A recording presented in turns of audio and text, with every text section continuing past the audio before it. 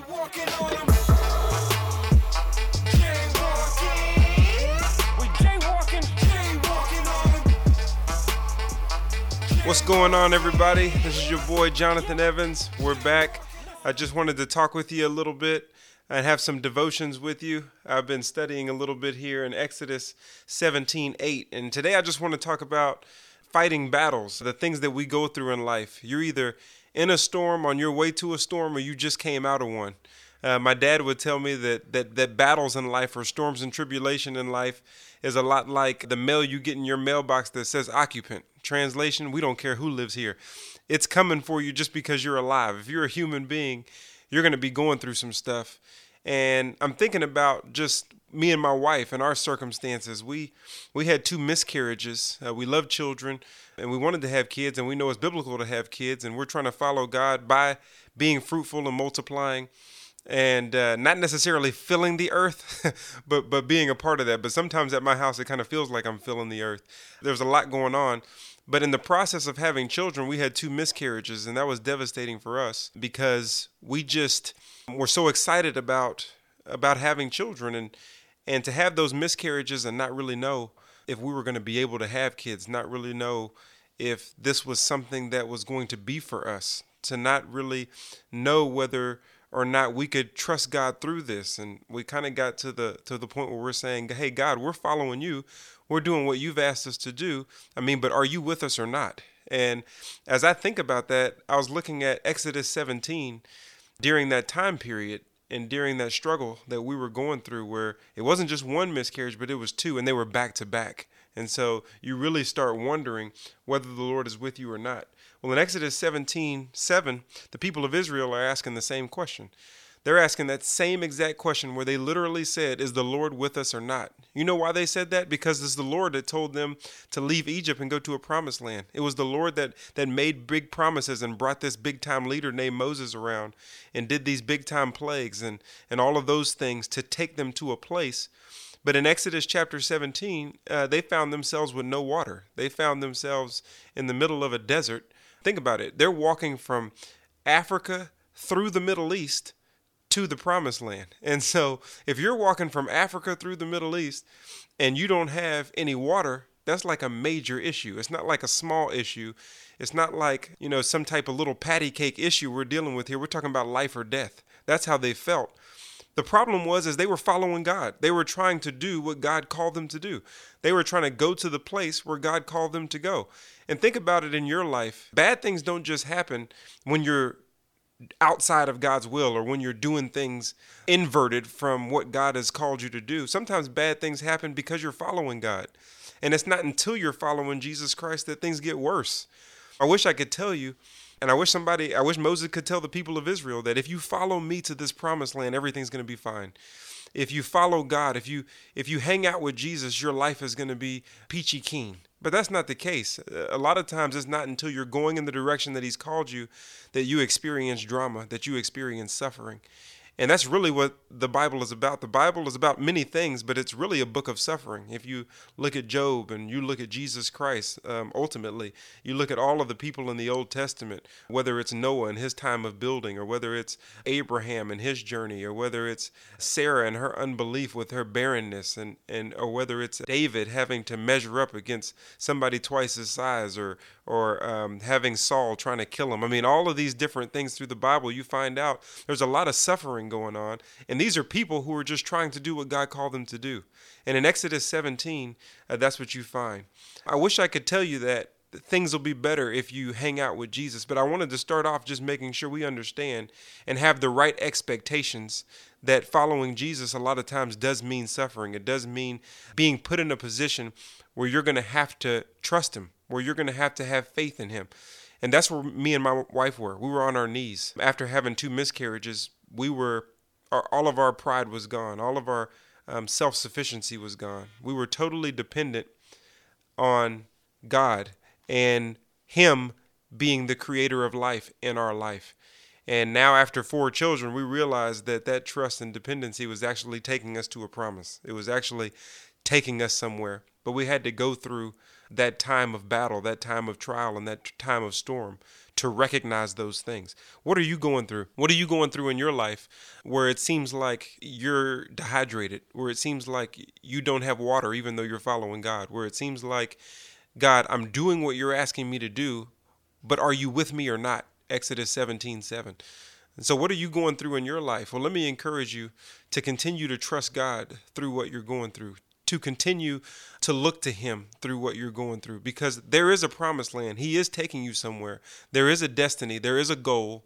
God can see much further than we can see. My kids always get extremely disappointed when they ask for something and I say no, or whether they're without something they really want for a long time. And they have not learned to live in the know of their father because they can't see what I can see. And when you can't see what the Father can see, it can be extremely disappointing because you just know what you want in that moment. But understand that God can see where he's taking you. He can see the finish line. He can see the destiny and the purpose.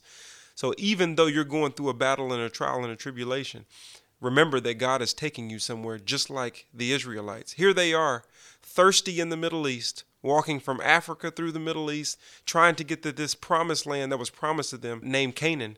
And here they are, just simply dehydrated. Now, how can we be following the one who calls himself the living water in John chapter 4 and be this thirsty? People are thirsty in their finances. They're thirsty in their job search. They're thirsty in their marriages. There's all of these different thirsts and dehydrations that we experience while following God. It got to the point in Exodus 17 where the people wanted to stone Moses. I mean, it was bad. Moses was about to get stoned because of how thirsty they were and how dehydrated they were. Somebody was going to get hurt because these people were trying to follow God and follow the leader, and they weren't experiencing any restoration. They weren't experiencing this salvation that the man of God, Moses, was talking about. And so for all of you men out there that feel like you're in a stoning situation where you're called to be the leader, you're trying to lead biblically, but it feels like there's rocks being thrown because the situation and circumstances in life don't seem to measure up to the call on your life to lead your family in righteousness and justice so that these promises can be brought about based on Genesis 18. I encourage you to keep pushing. I encourage you to keep doing and being the man that God has called you to be. And for all you women out there who are having to be the leader because there is either no man there, or because the man that's there is not there, or because he's not being and doing what God has called him to be, I encourage you to continue to be a 1 Peter 3 woman, to continue to lead by example, even though it's a storm, even though it's a trial, because God is taking you somewhere. And so there are many of us who are experiencing what the people of Israel were experiencing. And as we talk about this, a few segments, I want you to just think about that and sit in that. And if you have time to read through the whole chapter of Exodus 17, we'll talk through it, but I want you to read through it in detail because you'll see how these people were complaining. And I'm not saying I condone complaining, but I do say I understand. I look at their situation and circumstances and I say, man, can you believe they're following God, but they have nothing to drink and they don't know whether they're going to live or die? We complain about small stuff. They're complaining about big stuff. This was a life or death situation. So I just wanted to start by encouraging you in that way. But God broke through for him. He told Moses, hey, go to Mount Horeb and strike that rock with the staff of God, and water will come through. And at the breaking point, when the people were ready to give up on God, when the people were ready to turn their back on God, when the people were ready to lose faith, they weren't encouraged to go to church. They didn't want to serve anymore. They didn't want to wake their family up and go to church. They didn't want to serve their wives. They didn't want to serve their husbands. The whole spiritual Bible thing was out of the window because their essential needs weren't being met. God came through at a breaking point. And you'll find that in Exodus 17, right there in verse 5, 6, and 7, that God comes through at breaking points. Have you ever experienced God coming through like right in the nick of time? Like it's almost like God has a sense of humor where he waits until you're at your wit's end to actually come through and heal your situation. But it's not until we get to our wit's end do we realize that, yep, here he is again, that God is still God. He still is the one who provides. He still is our source. And so that's why he waits till our breaking point. I remember being at a breaking point financially, and I remember having to figure this thing out because it was Christmas time. And sometimes I dibble and dabble in real estate. I guess I was watching too much HGTV. I got addicted to HGTV and decided, you know what? I'm going to try that. And so I got out there and started trying it the wrong way. Here I am out of money. It's Christmas time. My kids are little. They're already making their Christmas list, and they're bringing me the list. And here I am thinking, I don't know if you're going to get anything for Christmas because Daddy was watching too much HGTV and got a little over his head. My wife is looking at me, and I literally don't know what I'm going to do. I've got 2 houses for sale. They're not selling because it's not the right time of the year. I have no idea how I'm going to be able to make this happen for my family. And so I'm stressed. I'm trying to make it happen. I'm hiring different realtors. I'm trying to get this thing done by myself. But the reality is I was extremely dehydrated in the situation, and there was no water anywhere to be found.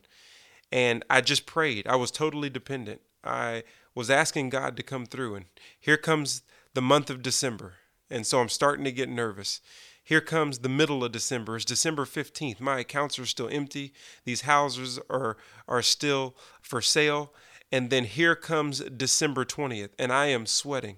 Lo and behold, after time of prayer and dependence and almost giving up and telling my kids, hey, you're not going to get anything for Christmas this year. As soon as I was about to tell them that, an investor comes up to me and says, you know what? I see these 2 houses you got on the market. I like both of them. I want to buy both of them. And I also want to buy them cash, and I can close in 3 days. So here I am at December 20th. Then December 23rd comes. We close in 3 days. I get all of my money back from those deals and some. December 24th, we go to the store, we shop, get all the kids' gifts. And December 25th, they had no idea of what happened because all of their gifts were sitting under the tree. Because God has a way of coming through at a breaking point to let you know that He is still God. So trust Him. Don't give up on Him because He will not give up on you, even in times where you feel dehydrated and thirsty. This is your boy, Jonathan Evans. Y'all keep up with me. Thanks for listening. Thanks for being with me. And continue to be steadfast in these situations. Be unmovable and continue to always abound in the work of the Lord, because I'm telling you, He will come through and it will not be in vain. We'll see you next time. But Christ didn't take the loss on the cross for you to stand still as if He didn't win. But He did win. Born again, free from sin, live again, fear no man, salvation. But it's time for you to start crossing, call it jaywalking.